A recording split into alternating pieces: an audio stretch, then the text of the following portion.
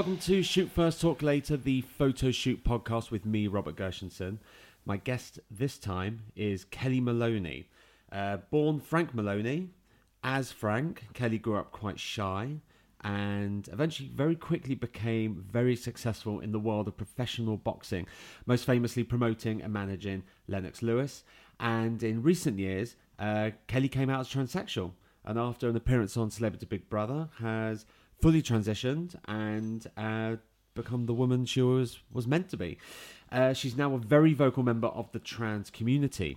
If you want to see the portraits I've just shot of Kellie, head to www.sftl.photos. We've done the shooting, now let's do the talking. Kellie, hello, thanks for having me down here. Thank you for coming. So you've just got back from America?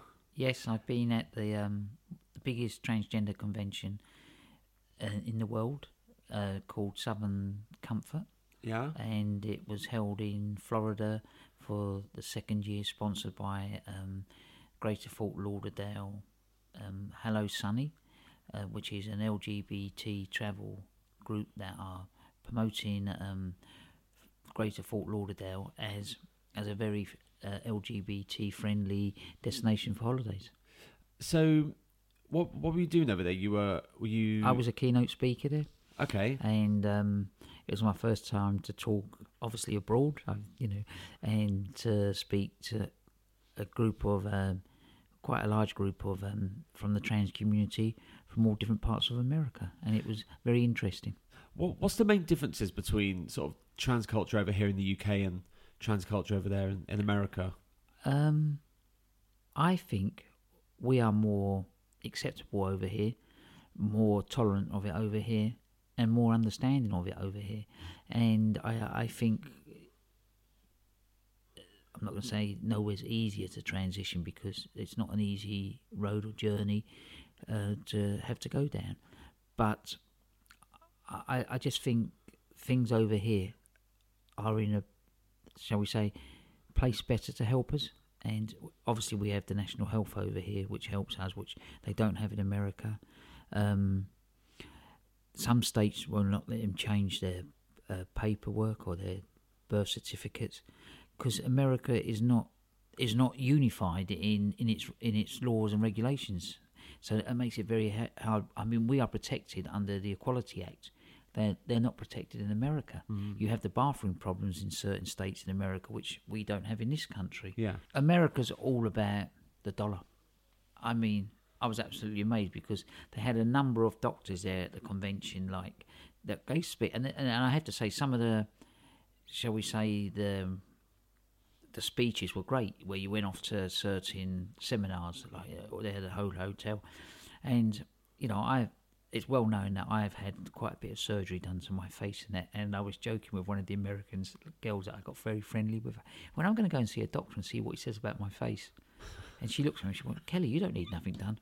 This doctor told me that I need my nose reshaped, and I've had it done twice, and I should need my chin reduced a little bit," when I was told by the two doctors that I'd seen that my chin was well inside female parameter, and I could do with having my lip lifted, which I've already had done. Okay.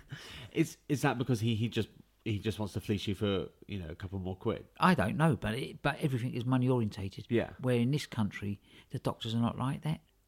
They will sit down and explain to you, and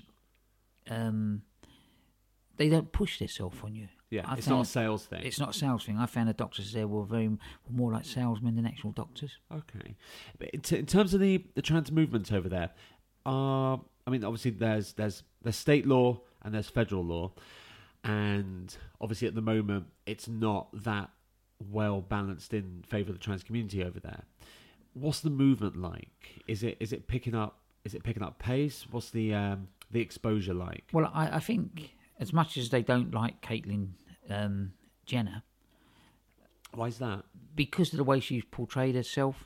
And I heard certain stories about, but I better not repeat them in case they're slanderous. Yeah. But they think that she done a lot for bringing the thing to awareness, but they're not happy with the way she promoted herself and promoted her TV show, when she could have had a lot, shall we say, she could have done a lot more for the community out there, for the trans community, and got a lot more people on their side. You know, she's a very high profile trans person, and you know, she could have maybe opened more doors than she did. You know, she portrayed it all about glamour, and that's what they were. I found a lot of them were upset about at the convention. It's funny you say glamour. She clearly is presenting as the ideal of what she believes that a woman should look like, not necessarily what maybe she feels that she should look like just for herself. Do you think she's playing up to that kind of conservative woman stereotype? I don't know if she's playing up to that woman stereotype. I think she's playing up to the world she comes from.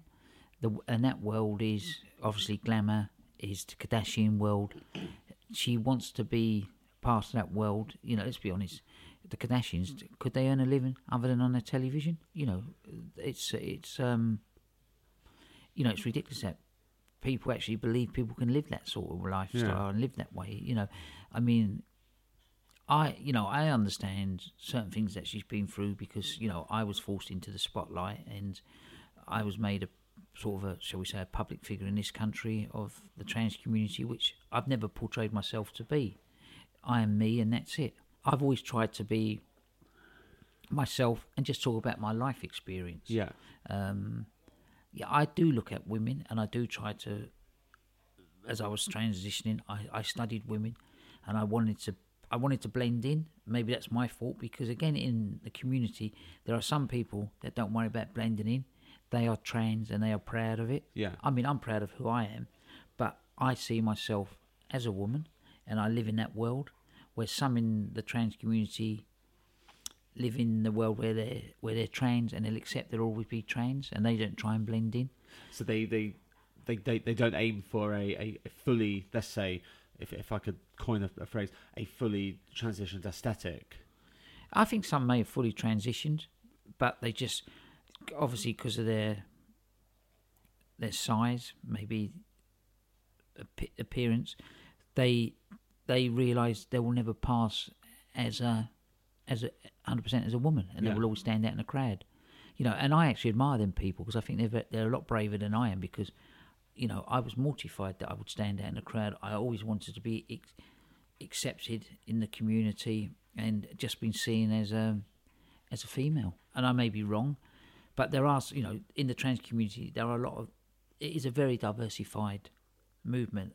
The trans umbrella is very, very big. It's not just black and white. There's many Many shades of grey along that transitioning period.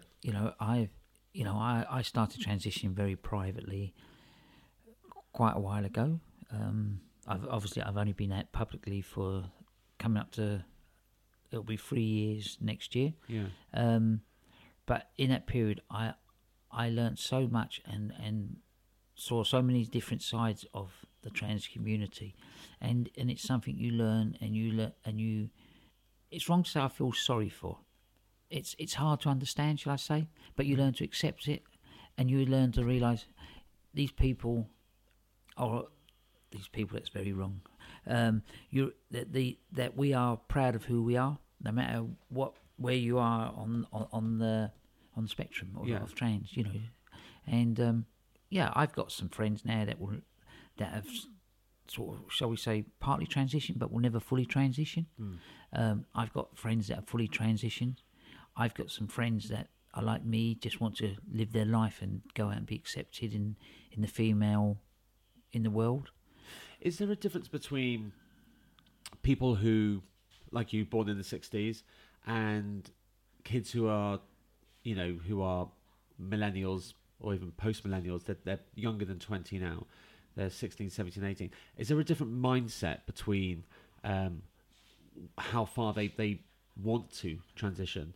You obviously grew up in the 60s, so you might have had an ideal of men and women, but nowadays there's an attitude among the younger generations that everything's a little bit more fluid. Yeah, I've sort of been learning that and reading that recently, that maybe the gender is not like the generation I come from. It was man, woman, or homosexuals at the time, but now we're also referred to as the gay community. The young generation don't see that now. I don't think they have boundaries, and maybe that's good. Maybe it's not good. But I think you have to learn to accept it because we live in a very diversified world. Is the boxing world diversified? If I'm honest, I don't think it is. I think the public face they show is quite accepting, but deep down, I don't think they are. You know, I've seen a few comments made about me on social media. I've heard a few things that's been fed back to me through other people. There are some that are very genuine. There are still some that can't totally accept it, and there are a number of people in the boxing community that have never spoken to me since I publicly. And there were people you had a really good relationship with yeah, before? I had very good relationships with before. Yeah, but that's their choice, and I don't. You know, I can't change their views. Yeah. I can try and help educate and get them to understand. I mean, I'm the same person. All I've really done is corrected something that was wrong at my birth. You know, and shall we say, change the cover? Yeah. Change the wrap. I think you said Change the wrapping. That's it. In your autobiography, you said change the wrapping. To go back, you grew up quite shy. Yeah, do you know what? The other day I was on Facebook. I was actually on what's the other? Not Facebook. Twitter? No. Instagram? The other one that's associated to Twitter. I should do it because I'm on it quite a lot. Snapchat? No, the video one. Periscope. I was because you do a lot of live stuff. Yeah. I like to do some stuff on that when I get a little bit bored and then I think, oh, what can I do? Glass of wine. So I go on there. No, I actually don't drink when I go on there. Okay. I'd be deadly if I was drinking on there. I'd be frightened to go on there. I might really upset people. And I was on there, and a girl that I was at school with, and we got chatting, and she said, "Do you know something, Kelly? It's amazing." She said, "You're quite shy and quite cute in school, and a lot of the girls fancied you." Wow. And I went, "Oh, I never knew that." She went, "No, because you were quite shy." And I thought, yeah, I was actually, you know, and I did find it hard to not communicate with the opposite sex, obviously, because I got on quite well with girls, but that was obviously, we all know why now. But I never really fancied any of them in that sense. Even your first wife? No, I did fall in love with my first wife eventually. Jackie, yeah. But I wasn't one where a lot of my friends had lots of girlfriends. I didn't really have that sort, you know, I had friends, but, you know, I met Jackie and I got on very well with Jackie and I felt very protective with Jackie in my life. And I did love her, you know, so I can't say I didn't. But it just didn't work out. We were very young, and obviously, probably because neither of us had a lot of experience. Well, it wouldn't have worked out because obviously I was going through that then as well, and I was hiding that from her as well. It made me to actually sit back and look at my life and really try and recount how many relationships I had. And I actually only had 3 serious relationships my whole life, which I was quite surprised because I used to tell people I was always having relationships. But that was the Frank Maloney, you know, persona, Jack the Lad that you had to create. Yeah. So how did you go from being quite a shy young lad to? I mean, I've seen YouTube clips of Frank back in the day, and although you know it's ringside and you're you know, or you're pumped up, adrenaline up because you know the fight's just happened, but that's not a shy person. You're in the Union Jack suit, and you know you're sparring word for word with Don King. I think I broke my life up. There was the public side of my life and the very private side of my life. I was quite introvert, to be honest, you know, but the public side I had to portray someone different. I was very lucky in boxing. I always wanted to achieve something in my life, and if I'm honest, I always wanted to defeat it how I felt. You know, if I'm honest, I would have done anything to defeat the journey I had to go down and nearly destroy everything that was sacred to me. But I couldn't in the end because I was only destroying myself and destroying the people very close to me. So I won't say I gave in because I don't think I had a choice. But I wanted to keep them so part. I wanted to beat it. So I watched and studied, same way I watched and studied women, so I could get the mannerism right and be accepted in the female community, shall we say. I studied other boxing promoters and saw, if you wanted to be successful, God, you got to be larger than life. Yeah. You got to be bullish. You just got to not. You got to be like a duck in water. Just let everything just float off you. And that side became, and at certain times that side mixed with Frank Maloney, the quiet shy, and it was a tussle. It was hard. So there was three sides of me. There was the feminine side of me. There was the introvert Frank Maloney that just wanted to be on his own, left alone with his family. And then there was the public side that some loved and the majority hated. So how do you even manage to accommodate in the space in your head 3 different people, but also your wants and desires, and how does that manifest itself in real life, in reality? It was hard. I was always fighting myself, and I think that's why sometimes I was always very angry with a lot of fit people, and I think I might have let the anger and frustration out in the boxing world, because you could get away with things that you would say there. Yeah, it's a very aggressive environment. So you and I think I got away with it. I also compensated by sometimes over drinking, shall we say, and partying. I'd done everything to keep my mind off of my feminine side. And, I tried to be the perfect father, the perfect partner to Tracy, and the perfect male to all the other guys out there. Was there an idea that if you weren't 100% perfect, then would there be a failure voice inside of you? I don't know if it was a failure. I was always frightened of failing. Yeah. Because I never succeeded at school. I was always written off at everything.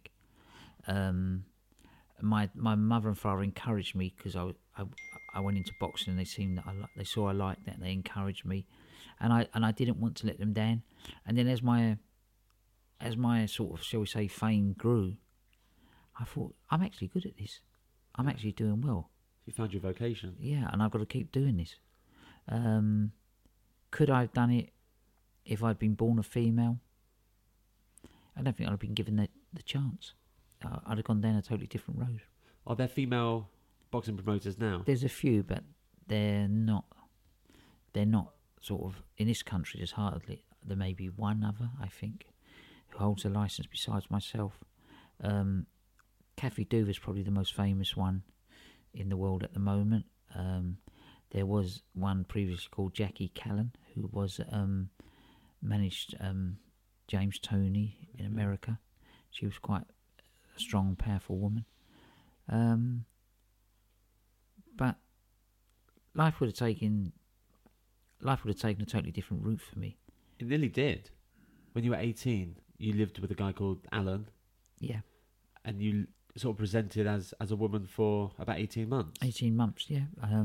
Alan was the first person to realise that I was, shall we say, born in the wrong gender.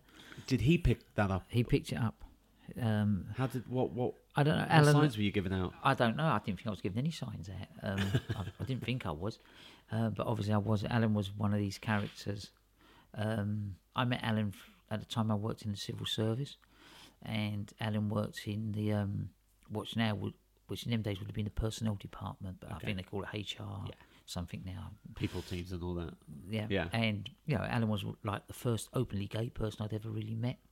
And he was very flamboyant, very outrageous. He was like, I would say, at the start of the, shall we say, the sexual revolution. Yeah. But he never worried. He went out in the street, and if people looked at him and pointed at him, he just didn't care. And did you find that quite? I found it quite brave in a certain sort of way. And he was looking for a flat in London. My parents had broken up, and I needed somewhere to live because I had my young brother Vince, who I was going to take care of. And we just got chatting, and he said, well, why don't we just rent a house together? And Vince can come there and live. Vince obviously doesn't have to pay any money in, but you and I can split the rent and everything else. and we moved in, and he was, I don't know, Alan was such like, it was amazing because he had this kid from South London that went to Millwall, that hung about with other guys, you know, groups of guys, that was quite a little tufty, tried to be quite a little tufty guy. Like a street gang? Yeah, in front of everything else. And never really knew much about the gay community, if I'm honest, other than, you know, I won't use the words what they were called in them days and what people, you know, in them days people went queer bashing, you know, and I don't think we had, well, if we did have a lot of any gays in Peckham, they kept themselves very quietly and very reserved, you know. Yeah. I mean, It's the classic 70s gay story, really, isn't it? And so, and Alan was like, you know, music would be blaring in their house, the theatre was his thing, and we just chatted and that, and I don't know, one day he went to me, he just said something to me, and I looked at him, and he went, "You're not really who you are you?" And I sort of said, "What do you mean?" He went, "There's another side to you, isn't there?" And I went, "Do you know, I've always wanted to be a woman." I said, "I've always felt that I should have been born a woman." And he went, "Well, if that's what you want to be one." I was like, "What?" And he went, I said, "Well, I can't." He said, "Oh, don't worry about that." He said, "If you want, let's go shopping." So we went down to Camden Market, I think. And I remember I bought a yellow cheesecloth. I'm telling you stories I've never even told in my book. Or I've never told anyone. You got a real. And I bought some bits and pieces and that. And what was it? You said a yellow cheesecloth skirt. Okay. In them days, yeah, and a top. You know, they were all the in things them days. Yeah. Platform shoes, because I had small feet, so I could get away with. Yeah. And because you could. In them days, you had David Bowie, you had Ziggy Stardust, T-Rex, I mean, and people like that, Mark Bolan, and you could get away with outrageous stuff. Yeah. And my dress became a little bit outrageous, a bit more feminine appearance. And I said, what about if Vince comes in or something? He said, "Oh, and if Vince finds the clothes," he went, "Well, tell him they're mine." And I do a drag act. This was Alan. So he was so protective of me. That's good. And, you know, when Vince wasn't around or at his friends, I would get dressed and Alan would take me out. We would go to a couple of bars, and I was living, my hair was growing, and I was even the photos, people looked at me and I looked quite feminine because I was very young, very small. And then all of a sudden, my dad came back into my life and it quickly all changed. But again, I was still living two lives because in front of Vince, I was Frank, who was a little bit hippie. That's because, and when Vince wasn't around, I was my female self.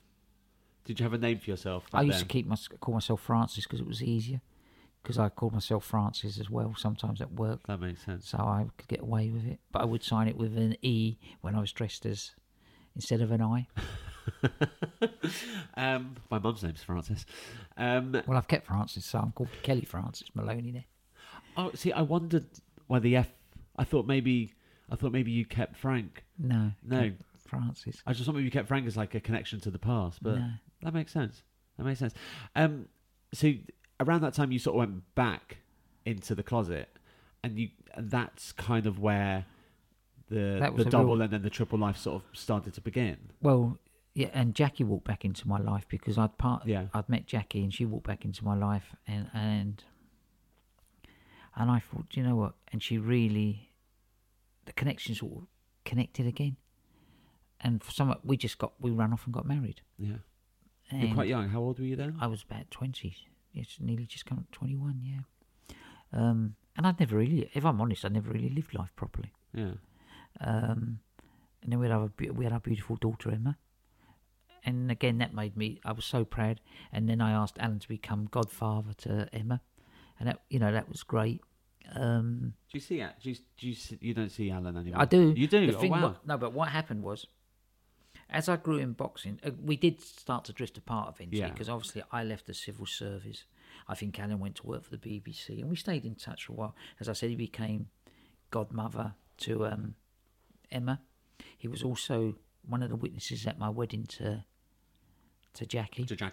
And my mum and dad, though they were divorced, they were both, and they got to know Alan, and they liked Alan. Yeah. And he sort of became part. But as I grew in boxing, I don't know why, and I've never been able to forgive myself for it. I feared that if anyone knew that I'd lived with someone that was gay, it would Would be a lot controversial. Yeah, I'll be honest, because I saw what the papers used to write. I was going to say, in the boxing circles or in the media? In the media, everywhere. Yeah. As I was growing more, and I lost total touch with Alan. But as soon as my story broke in the papers, I actually made it my mission to find Alan. Wow. And That's good. That's a good 30, 40 years later. Yeah. Yeah. And I finally tracked him down where he worked. He works in the theatre.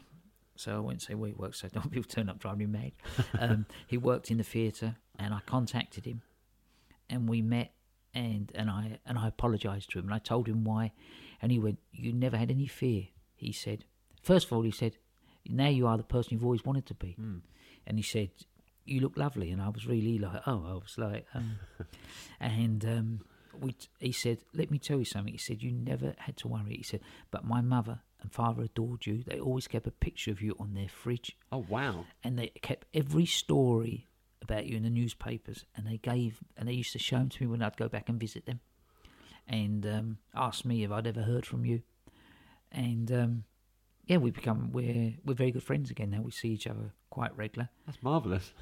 Alan's been married in a relationship to his partner for years. He's a lovely fella as well. We met, Yeah. and my daughter obviously hadn't wanted to meet a godfather, Yeah. and he was invited to a birthday party, and Jackie was at the party, and we all had a little sit down and chat, and yeah, it was really nice. But as I say, Alan and I are friends, and he forgave me for the way I sort of behaved, shall we say, and he said he understood it, which I thought was amazing. Because But doesn't that show how far you've come? That you could be friends with someone from back in the day who knew about you back then. yeah, I could honestly say you can count your true friends on one hand. Yeah. And I would say Alan is probably, well, Alan's not probably, I was going to say probably the first one on that hand. So you just picked up where you left off? Yeah, it was just like we never been part. We Yeah. talked a little bit about the boxing because he wanted to know a bit about it. I talked about what he'd done, and we just and then I took my mum up to meet him not long ago, and God, it was like them two again. I might have not been there. So back to the boxing. As things kind of took off, and you convinced Lennox Lewis to sign with you in '89, and you kind of became a famous person in your own right. As pleased as you were that the boxing career was going well, was there another side of you saying, well, that kind of writes off ever coming out? Yeah, oh, no, definitely, and I think that's what drove me to work the way I worked, like 24 hours a day, 7 days a week. Forgot about anything else. If I had to jump on a plane to go to America, I was on that plane. If I had to jump on a plane, I remember once I was in England. So I was in Canada with Lennox, and I had a fighter fighting in England, so I had to fly from Canada back to England for that fight. The next day, I was on the first flight back to Canada. Then from Canada, I had to fly to New York. And then from New York, I had to fly somewhere in South America, and then back to England again. And I'd done that all within the space of about 5 days. You must be knackered. I never seemed to need to sleep in days. I don't know if that was adrenaline or just... I was able to bury everything and just totally concentrate on that, and it was still there, but it wasn't as much as an issue as it had previously been, because I had something that was filling 24 hours a day in my life. When did it start to become harder to essentially keep Kelly down? When I bought my first computer. Okay. And I just typed the word in. They told me the computer, you could find anything on a computer. So I typed the word... with the internet? Internet, okay. Yeah. So I typed in the word transgender, and I was like, it just went crazy. And I was like, God, this is more open than and there's so many. And I just kept reading more and more about it, and I kept thinking, and I kept finding different things that was going on in the trans world, shall we say. And I thought, I could try this, or I could phone this one up, I could do this. And I remember phoning up an organisation called Trans Living, which are based in England. I was actually in America at the time. And I spoke to them, and they told me, they pointed out all the hardships, because I said I had a good life, I had a good job and a good career. I didn't tell them who I was. And they said, look, you could lose everything if you come out, you must try and contain it. So that made me want to contain it even more. So a charity told you that? Yeah. Is that... I don't know if they're a Is charity. that a quite... Or an organisation? Was it a support group? A kind of support group, yeah. That doesn't sound that supportive to me. I know. Well, I think they were pointing out the pit sides of it. Okay. More so than, and in a way they were right. If you could, they did explain that some people could control it and just come and maybe go away at weekends and dress, or disappear and dress and spend some time in their female role and then head back to the bank job. And I have found that there are a lot of people like that. Yeah. And there are a lot of organisations that support that. Because that's where I spent a lot of my time when I disappeared and was living as Kelly. They were the only places I went and I felt safe. And that was in this country? In this country, yeah. Anywhere else? There's a couple I went to in America. Yeah. And even when I went to an island, that I disappeared over to Ireland. But unfortunately, the cab driver recognised me after, and I was like mortified. I thought, I won't come here again. But I made them drop me no, he recognised me at the airport when I got in the car. And I thought, I said, I want to go to this road. I said, I can't remember the building, but I'll find it. I said, if you drive, and as we drove past, because I had the number and I saw it, and I made him drive about 500 yards down the road, and I said, this is the building I want. I got out, waited till he'd gone, and I walked all the way back. Clever. That kind of existence, it just sounds very, very stressful. What sort of effect was that having on your home life? In the early days, it didn't have much of an effect, but it got more and more as it felt like on this shoulder was Kelly, on this shoulder was Frank, and they were fighting each other. Yeah. At one time, this shoulder, Frank, was quite the strong personality, but in a way, Kelly proved to be the stronger personality, and the more she was coming out, the more it was affecting Frank. And Frank was the man, and he was the one that was married to Tracy. He was the father of 3 lovely girls, and I couldn't deal with it. I felt I was letting them all down, so I was arguing more and more with yourself, or with myself and with them, and with Tracy, and with my daughters. Yeah. I became, instead of I was trying to be the best father. I became probably the worst father in the world. I became strict with them. I didn't like myself, if I'm honest. I didn't like myself. Around the time, in that period, you and Lennox Lewis sort of parted ways. After 12 years, yeah, we parted ways after the fight in Johannesburg when he got beat. I just felt that I wasn't doing. I didn't like some of the new people that come into the Lennox Lewis team. Okay. I couldn't get on with them. I didn't feel that I was strong enough to fight them anymore, and they were looking for someone to blame.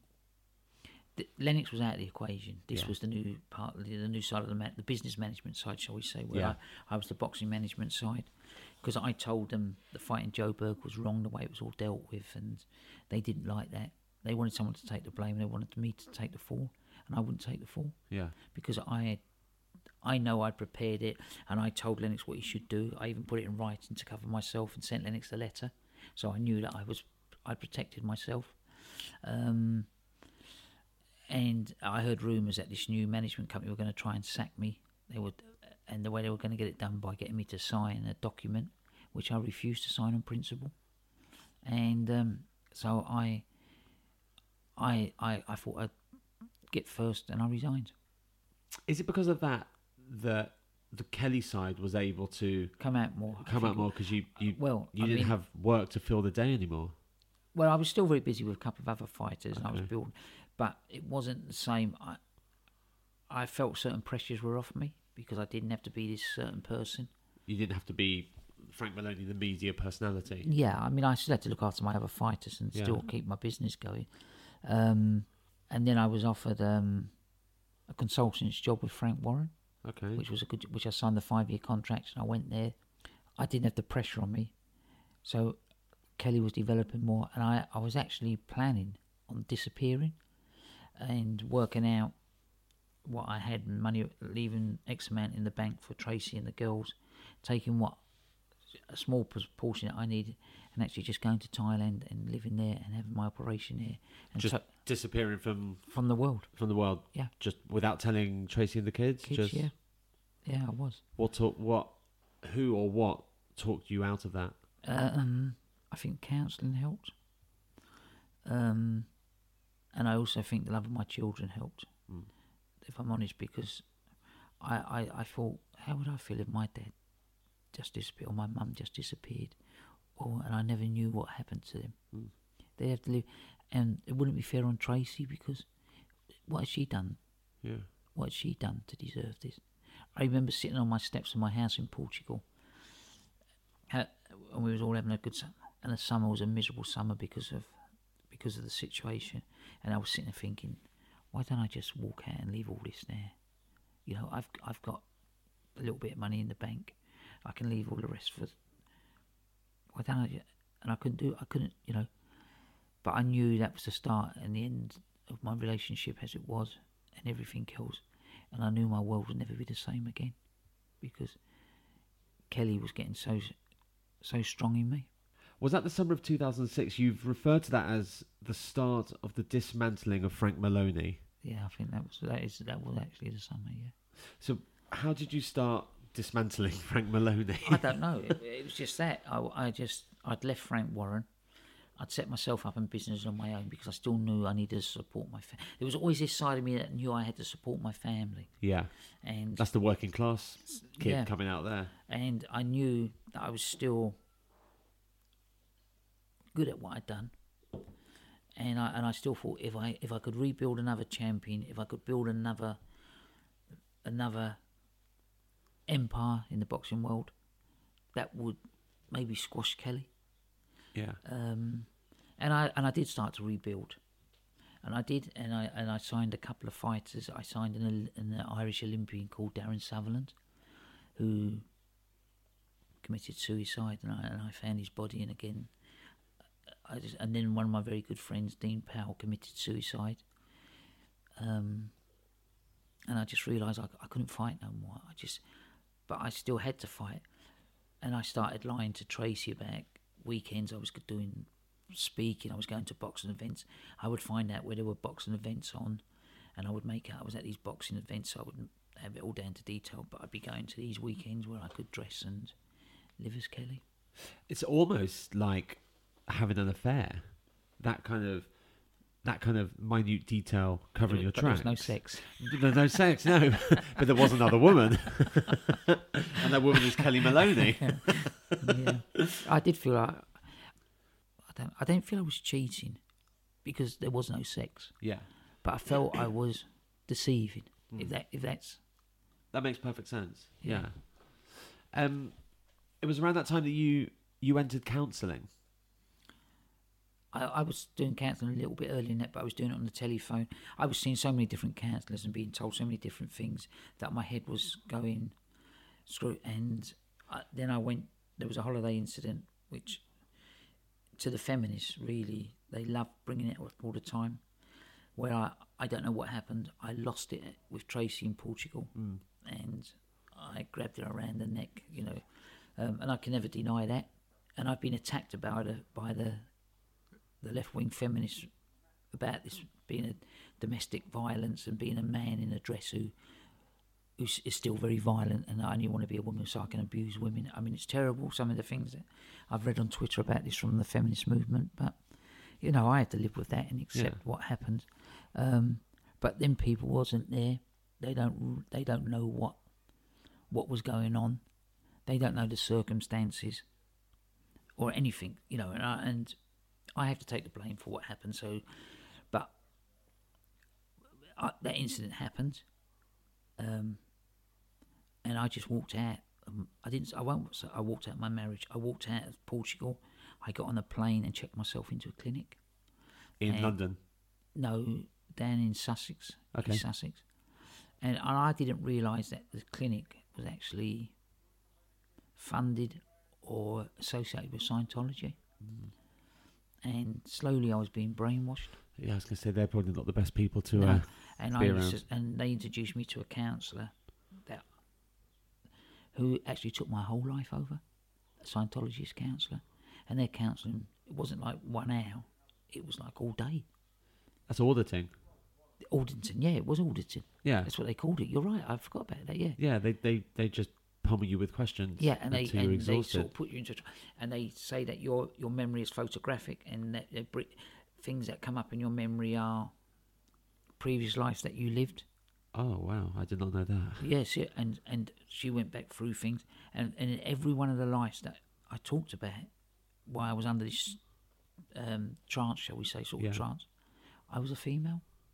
Had you told them you're trans? You hadn't. No, and I freaked out about it when I came out, and it was all different areas of life, and I couldn't believe, and I said, no, this can't be true. She said, this is what happens, Frank. When you die, your body goes, but your soul just jumps into another body. Oh, they believe in reincarnation? Yeah. Okay. Oh, you just jump into a body that's being born. And this woman totally controlled my life. I got to the stage where I couldn't make a decision without consulting her. I still had my gym and my business in Deptford. This woman even turned up at my gym, and I asked her about things in my gym and that. How should I do this? How should I make this boxing show? And it was totally controlling my... That's insane. Oh, and she obviously knew I was quite... She must...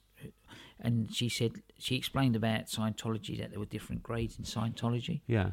And she said, like, we're going to have a big function because they got a great big place somewhere in...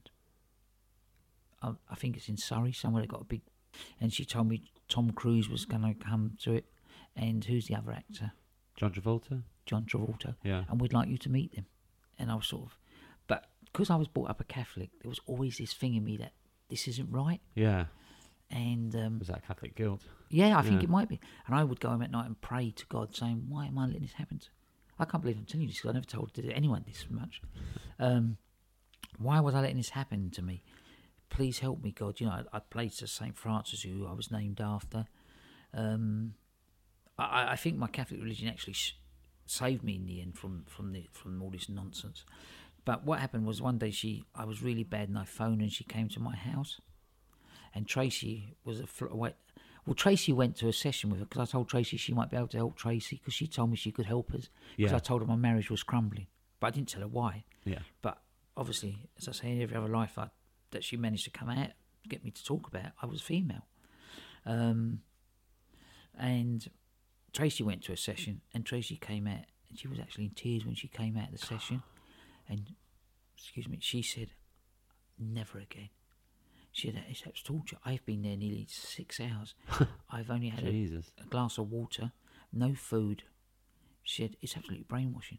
She said, if you don't pull yourself together, you're going to lose everything, and you're going to lose me.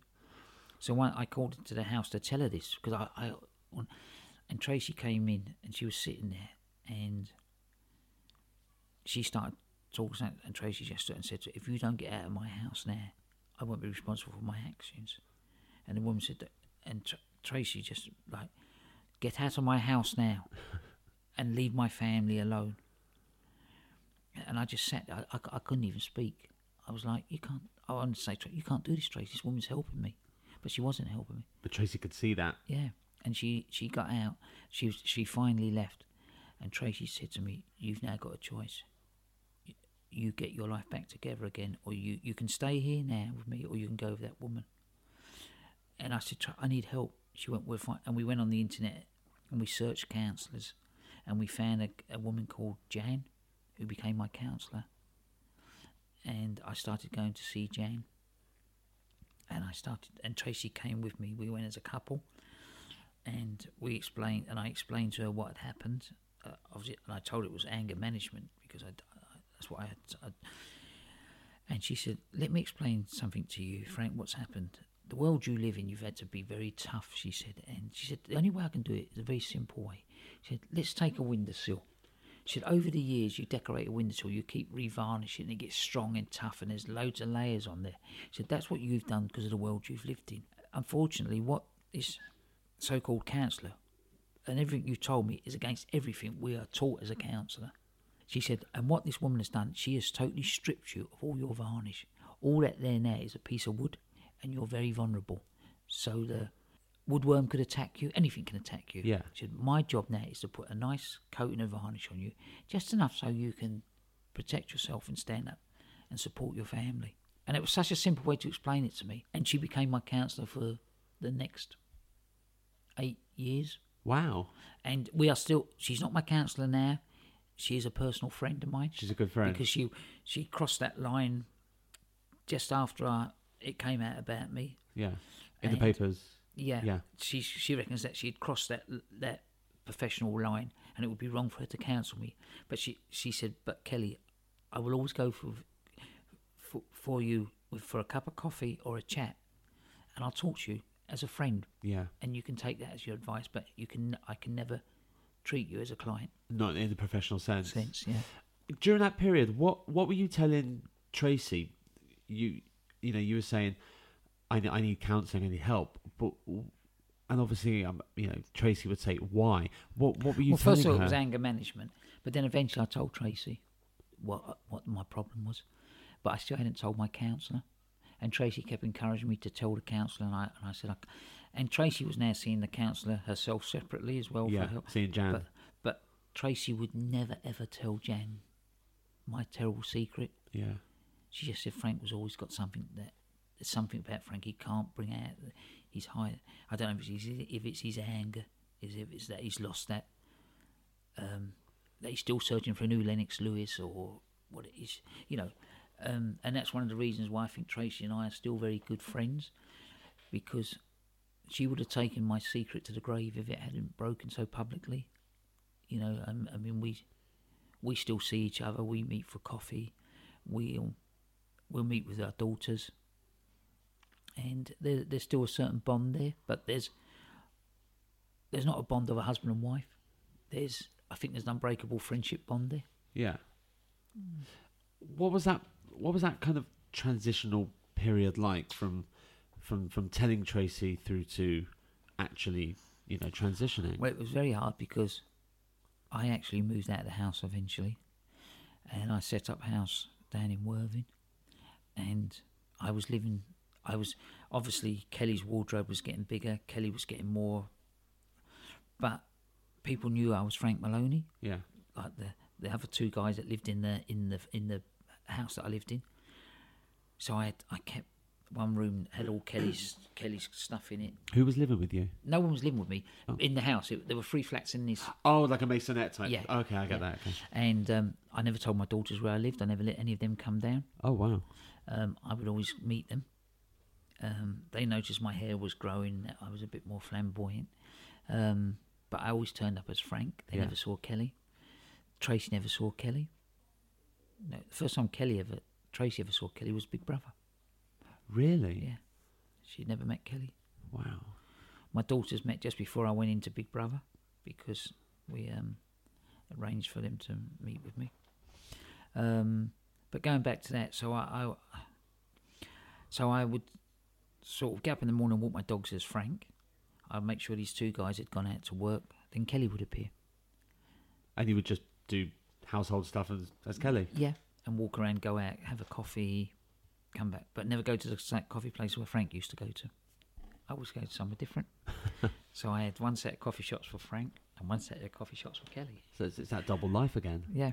Literally, And then at night, if I obviously going to venues or going to group meetings or to my support group, which I was now going to, the trans support group, TG Pals, I would sort of look at and make sure none of the neighbours were there or their cars wasn't there. If there was, I would quickly go out very quickly and jump, not even get in my car, walk around and get a taxi so they would think it was a female just leaving Frank's house.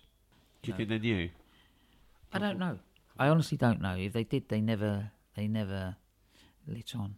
I think the landlord might know, because one day I was totally shocked. The landlord had come in their house, and he obviously saw the room with all the female clothes in, but if he did, he never said nothing. But he obviously knew you were Frank Maloney. Oh, he just come and talk to me about boxing when I was there, but I didn't realise he'd come in once when I wasn't there. He'd done an inspection of the premises.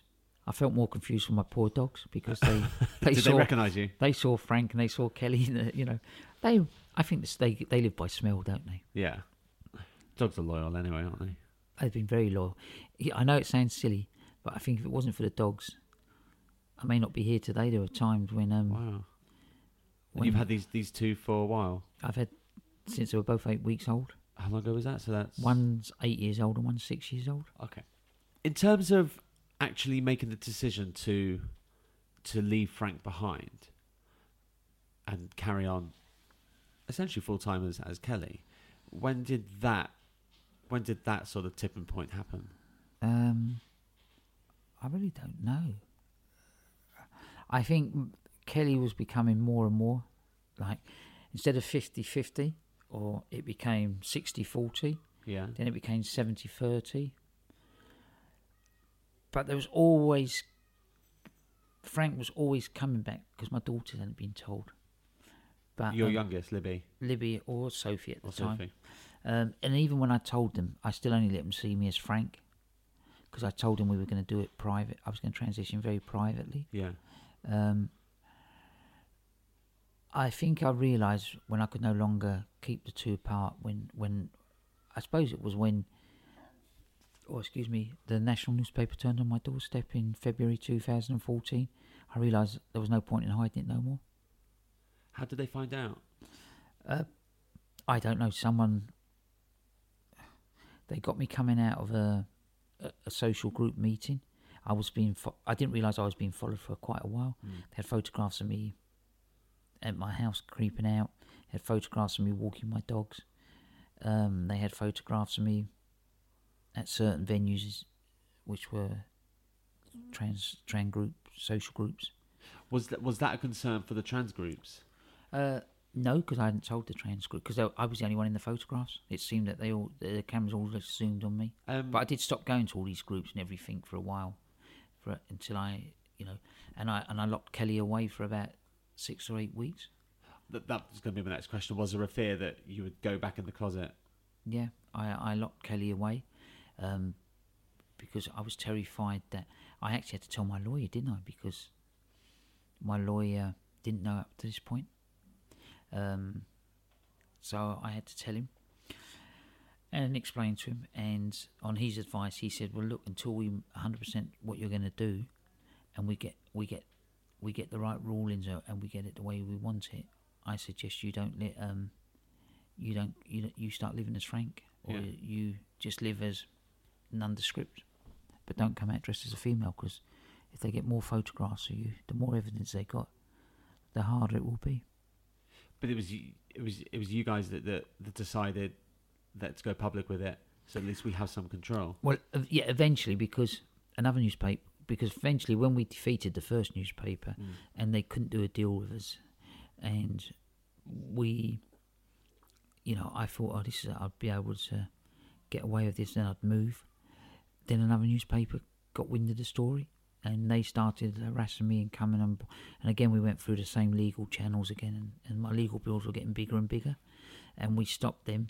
Then eventually I sat with the lawyer and my oldest daughter, and we decided it was getting beyond control, that if we had to do something about it. It must have been exhausting. It was, yeah. And so in the end, we bought on a PR company, and we had to tell them. So it was getting bigger and bigger and bigger, the people that knew. Yeah. It wasn't just the immediate, my little family group that knew. We spoke to a number of newspapers, and we went with the newspaper that we believed would be the fairest and gave us editorial rights, headline rights and picture rights, which had never been heard of before. And that was the Sunday Mirror. The Sunday Mirror. Who I think were very good the way they and they allowed me to have every piece of the story read by the head of my support group, who made sure all the terminology was right, that the word sex change wasn't used, nothing about sexual was mentioned in it, because this was all about my gender, not my sexuality. Yeah. And, well, the rest, it just exploded, didn't it? So 5 days after the story broke, you were walking up the steps at the Big Brother house, right? Absolutely drunk.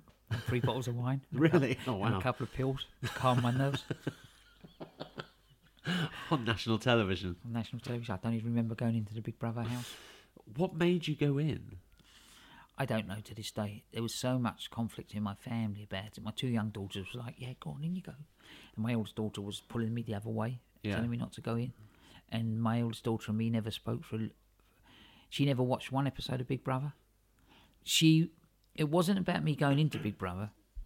She feared about my health and my safety. Yeah. And that I wasn't ready to go into, and if I'm honest, I wasn't ready to go into the Big Brother house.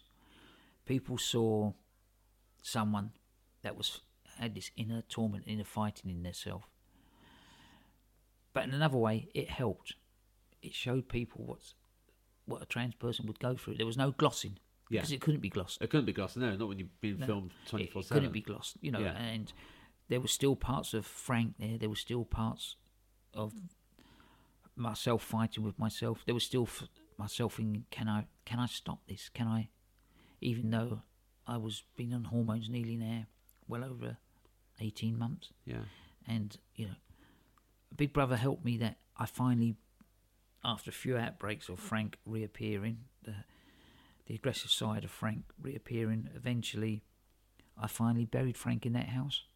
You feel that genuinely? Yeah. So you walked in Kelly/Frank and you walked out just Kellie Maloney? Kellie Maloney. I say the Big Brother house was like therapy to me, being like the Priory would be to someone. Yeah. It helped me find myself.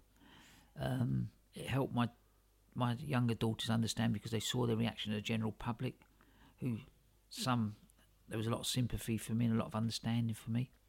Do people in the trans community see your appearance on Big Brother as a positive? Have you had a lot of? I mean, most of the feedback, is it positive or has there been negative? No, I've had both, but I've had more positive and negative.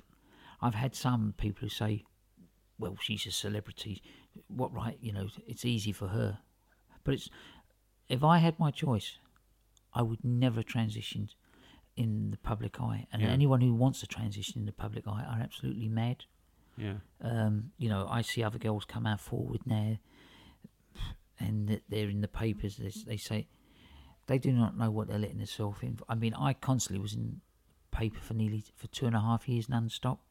They were following me. I've chosen to take myself away from the public media now to live a quieter life. Yeah. I still do the odd thing, but nowhere. I don't seek it. I don't want to be a public figure, but I'm well recognisable. I mean, I went on a trip to Tenerife with my youngest daughter. Not Tenerife, Tobago, sorry. And even on the plane, people recognise me. Even in Tobago, people recognise me, at the airport. Do they recognise you as Kelly, or do they recognise you as... Some go, there's that boxing promoter. Yeah. Or, you're Kellie Maloney from Big Brother. But it's nice. And it's a positive. Just as me growing up in the 80s and 90s, the only person who I can think of who was a genuine, confirmed transsexual was Dana International when I was a kid. And there's a massive gap from Dana International up to Caitlin and yourself. Yeah. That's a lot of kids growing up in that period who haven't had anyone, and now kids can turn on the television. They can watch Caitlin's show. They can read your story. They can see Fox Fisher on YouTube. They can see Paris Lee's. Yeah, I think there's a lot more positive people out there in the trans community. But I think the trans community are still our own worst enemy, because we're not united like the gay community became united. Somewhat, yeah. Yeah. I mean, at times the gay community isn't united. No, as much as it should be. But I think as a whole, if we got another community, I say, ganging up on us, then our kind of mindset is united. Well, what I right mean is direction. the gay community shall we say, is acceptable generally in out there in the world now. Yeah. We've got the legal standings as well. It. I mean, but we're still not accepted. Our community is not accepted. Well, legal standings do trans people have? No, we're protected under the Equal Rights Act. But if a trans person is married and they stay married when they transition, they can't get their gender recognition certificate changed unless their wife signs the form. And sometimes that doesn't happen. Sometimes some wives won't, because sometimes they don't get divorced. Had you divorced Tracy before you transitioned? Yeah, we'd agreed. You sorted it all out. We'd agreed on everything. Yeah. How easy is it to? I mean, legally, are you Frank or are you Kelly? My passport, and my driving license are all in Kelly. Okay. Nearly everything. I haven't changed my birth certificate yet because that's more to do with being a bit lazy. And plus, I don't need to change it because I'm not. Who asks for their birth certificate these days? Yeah. But I will change it because I think that is a piece of my jigsaw that I need to do for myself. Yeah. For 40 years, let's say you kind of had this internal struggle, and with that comes a lot of sort of anxiety and depression. And I think sometimes the way some people tell stories in how newspapers write about things or TV shows introduce people, it's almost like a sentimental narrative. They'd say you were born Frank, you were quite shy, then you went into boxing, then you became the big Frank Maloney, or how did Don King call you? Called the mental midget? Mental midget, pugilistic pygmy. Sorry? A pugilistic pygmy. So you became this sort of big figure, but you had this struggle, and then you became depressed, and then you transitioned, and now everything's all right. But life doesn't always work in that kind of sentimental narrative way. Are there effects left over from that period of your life? And how do they sort of manifest themselves? I know. I think the only effect is I lost Tracy in the relationship. I was very lucky with my children. I think it's been very hard for them. Yeah. I think, as much as I think transitioning in one way is quite a selfish thing as well. Though you have to do it because you can't stop it. And I honestly, I don't care what anyone says, you can't stop it. Because this is me. That other person wasn't me. But unfortunately, that other person created a life. Yeah. And brought other people into this world. And was a father. I am still a father, but what I mean was this father figure they saw. Now they don't see the father figure. What do your kids call you? They call me Dad. They still call you Dad? Yeah, they call me Dad, or they call me Kelly, or my youngest one calls me Kelhead. Was that Libby? Yeah. I don't know why, but I feel I've let them down. Even though they tell me I'm a nicer person to be with, and they're comfortable with me. I mean, they bring all their boyfriends to meet me, and they're all accepting, and they're all. But in a certain way, I feel I've let them down. In what respect, though? If they're telling you that you're still our dad, yeah, but I try to look at it. How would I felt if my dad had done this journey? And I also put myself. I'm not going to say any trans people, but there are trans people who try to play the victim. Yeah, we're not the victim. How would you feel after 20 years in a relationship if your wife turned around and said she wanted to transition to a male? So I've tried to put myself into all in positions to try and come to terms with it. But don't you look at it in the sense that it's quite an achievement. It's it says something about your strong personality, that you can fight for something that you know is the correct way to be for you, and you can do that. Essentially, you could take the risks of potentially losing your family. Do you not feel your kids kind of look at, and Tracy look up to you in that respect, and for that? I hope so, and I think so.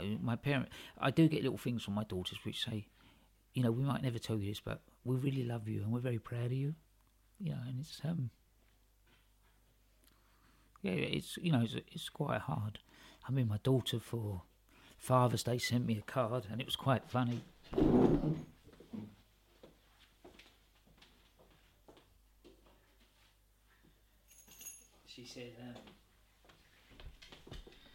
She said, "Thanks for turning our family into an episode of Jeremy Kyle."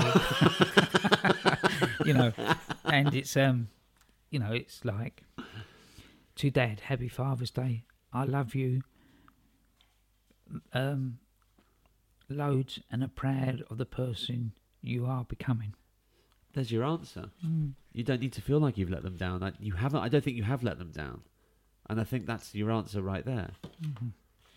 You know, so I still keep sort of things like that, and I feel I've let them down in a way that they saw Frank as, shall we say, their safety net, someone there to protect them all the time. Yeah. I'm sort of not there now because I don't live with them. You know, we are moving forward, and I think our relationships, I'm a lot more understanding of them. They quite like that. Yeah. People don't understand. It's as much a journey for them and a hard road for them to go down as it is for me.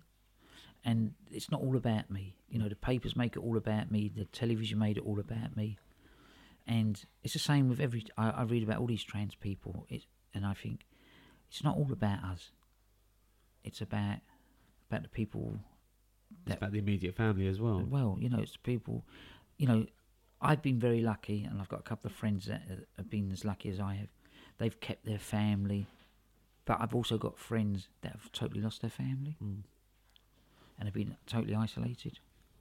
So, and that, you know, from a happy family, to see a family break up because one parent is not the person everyone suspected that person was, yet that person has become a better person, I think it's very hard.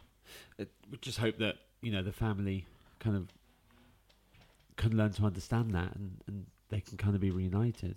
Yeah, and I do, and I always say that because people talk to me and say, "How have you managed to do this?" And I say, I haven't managed to do it. It's just happened. Yeah. I've been very lucky. Tracy was very explaining to the children. Yeah. It does help if the ex-partner, how the ex-partner feels. Yeah. I know Tracy felt very cheated, very let down. But as she said, "Do you know what? You couldn't help this. And I'd rather have you here than not have you here." And my daughters always came up, the three of them came up with a phrase which said, we had a choice, Dad in a box or Dad in a dress, and there was no choice. So I like that. Yeah. That's good. You know, so Has Tracy moved on? Has she found someone? Yeah, Tracy's met someone else and moved on. And that's been very hard for me to accept. Yeah.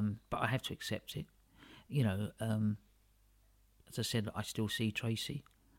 But I know our relationship can never be the way it was. Our relationship has got totally new dynamics to it. But I know Tracy's there if I'm ever in trouble, and Tracy knows I'm here if ever she's in trouble. Yeah. So it's Have you found someone? No. The $1 million question. The question that every press would like to know the answer to. No, I haven't, and I don't know if I ever will find anyone. One, because my standards may be too high. Two, because I don't really know my sexuality, if I'm honest. I'm still. I mean, my counsellor Jan, she used to, when she finally knew what, and I said, "Oh, do you know, I'm going to live the rest of my life on my own." She always said to me, "Kelly, there's always someone out there for everybody." Yeah. You know, well, if there is, no one's come into my life yet. You know, I've had a few dinner dates, but nothing's ever come of them. A couple of them never knew who I was until I tell them. And as soon as I tell them, they totally freak. They bolt. Yeah. I mean, I was on Celebrity First Date, which was cancelled when the guy realised I was celebrity trans. Okay. Is that a dating show? A dating show on Channel 4. Okay. It was filmed and everything went well, and then all of a sudden he phoned him up and said he didn't want the episode to be shown. Wow. So it still shows there is a very big transphobia out there. Yeah. It still shows that it's very hard for males of a certain age to accept. And I'll be honest, I've been on a few dating websites just to see what it's like. Just to see how comfortable I felt going out with a man. To see if I could find one that I would like, I suppose. I enjoy going out to dinner, but as soon as it comes out who I am, they do freak. They do freak. Yeah.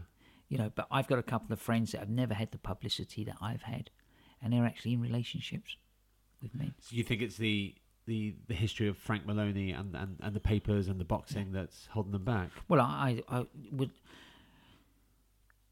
if I went out with a guy and I wasn't this public person, Yeah.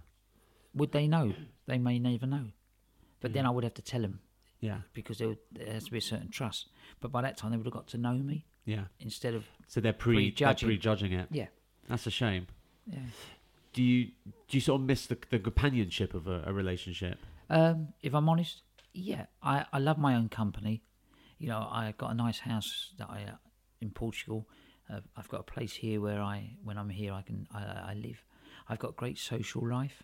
I've got lots of friends. But sometimes I think it'd be nice to have someone to talk about my day. I actually talk to my dogs at night. I do. It's but then, but I am happy and contented. So I'm not. Yeah. I don't want to paint a sad picture of myself because I'm not sad. I'm in a very lovely place. I suppose, shall we say, that crown jewel would be to find someone, be it a man or woman. Yeah. But it hasn't happened in the last 3 years since I've been public. Well, I guess you've kind of been busy, you know, finding yourself and getting used to being Kelly. Yeah. I mean, if I'm honest, I've been on 5 dinner dates. Okay. That's more than I've been on in the past couple of years. Yeah, but and if I'm honest, there's been one that I would have gone out again with. Yeah. But as soon as it came out who I was, it was like, oh, I'll call you, and you don't hear from them. Don't hear from. That's a shame. Well, a shame. But I always think I think it's their loss, not mine. Yeah, well, that's That's how I look at it. That's the way of looking at it. That's the way I have to look at everything. But in other respects, you know, you're living the life that you always wanted. Yes, no, I can't knock it, and you know, I've got the support of my family, and my girl says to me, anyway, you don't need no one, you've got us. You know, but they only turn up when they want to. Well, that's kids, isn't it? Yeah. If you want to see the photos I just shot of Kelly, head to www.sftl.photos. As always, we end on a quiz. It's a boxing quiz. Okay, keep it easy. Let's see if you really are the mental midget. Okay. Here we go. Are you ready? How many times did Lennox Lewis win the heavyweight world championship? 1, 2, 3. Yeah, 3. At the end of Rocky 3, Rocky and Apollo Creed have a secret fight at the training club. Who won that fight? Do you remember that scene? They both throw a punch. Before it connects, they cut to the credits. Yeah. So it would be. But in a later film, it's referred back to, and we find out who wins the fight. Oh, that would be Rocky 4, wouldn't it? I don't think I saw that one. Was it a draw? Apollo won. Apollo. Okay. Yeah. Boxing dates back to ancient Greece, where the Greeks made it part of the Olympic Games, but what year? I got no. It has to be ancient Greece. Would that be? That would be after Christ, wouldn't it?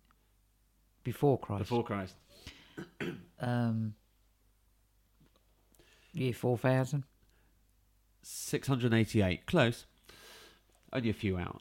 Only a few. Joe Louis holds the record for the most heavyweight title defences. How many? 20. No, I give up. 'Cause I know he's a poor champion that went broke thanks to the American government. 25. 25. I know it was in the 20s, but I wasn't sure. What, did they screw him for tax? Yeah. Always the way. So, obviously, Muhammad Ali won the Rumble in the Jungle, but how and in what round? By knockout. Yeah. And round 3, if I remember right. Round 8. Round 8. Oh, the Foreman fight, wasn't it? Yeah. Yes, yeah, I'm thinking of... Yeah. Round 8. Do you know I was actually going to say Round 8. I believe you. No. I watched that not long ago. Kelly, I can't thank you enough. You've been very open. It's been wonderful. Thank you. So this is how we always end the podcast. I've been Robert Gershenson. I've been Kellie Maloney. We'll shoot you later.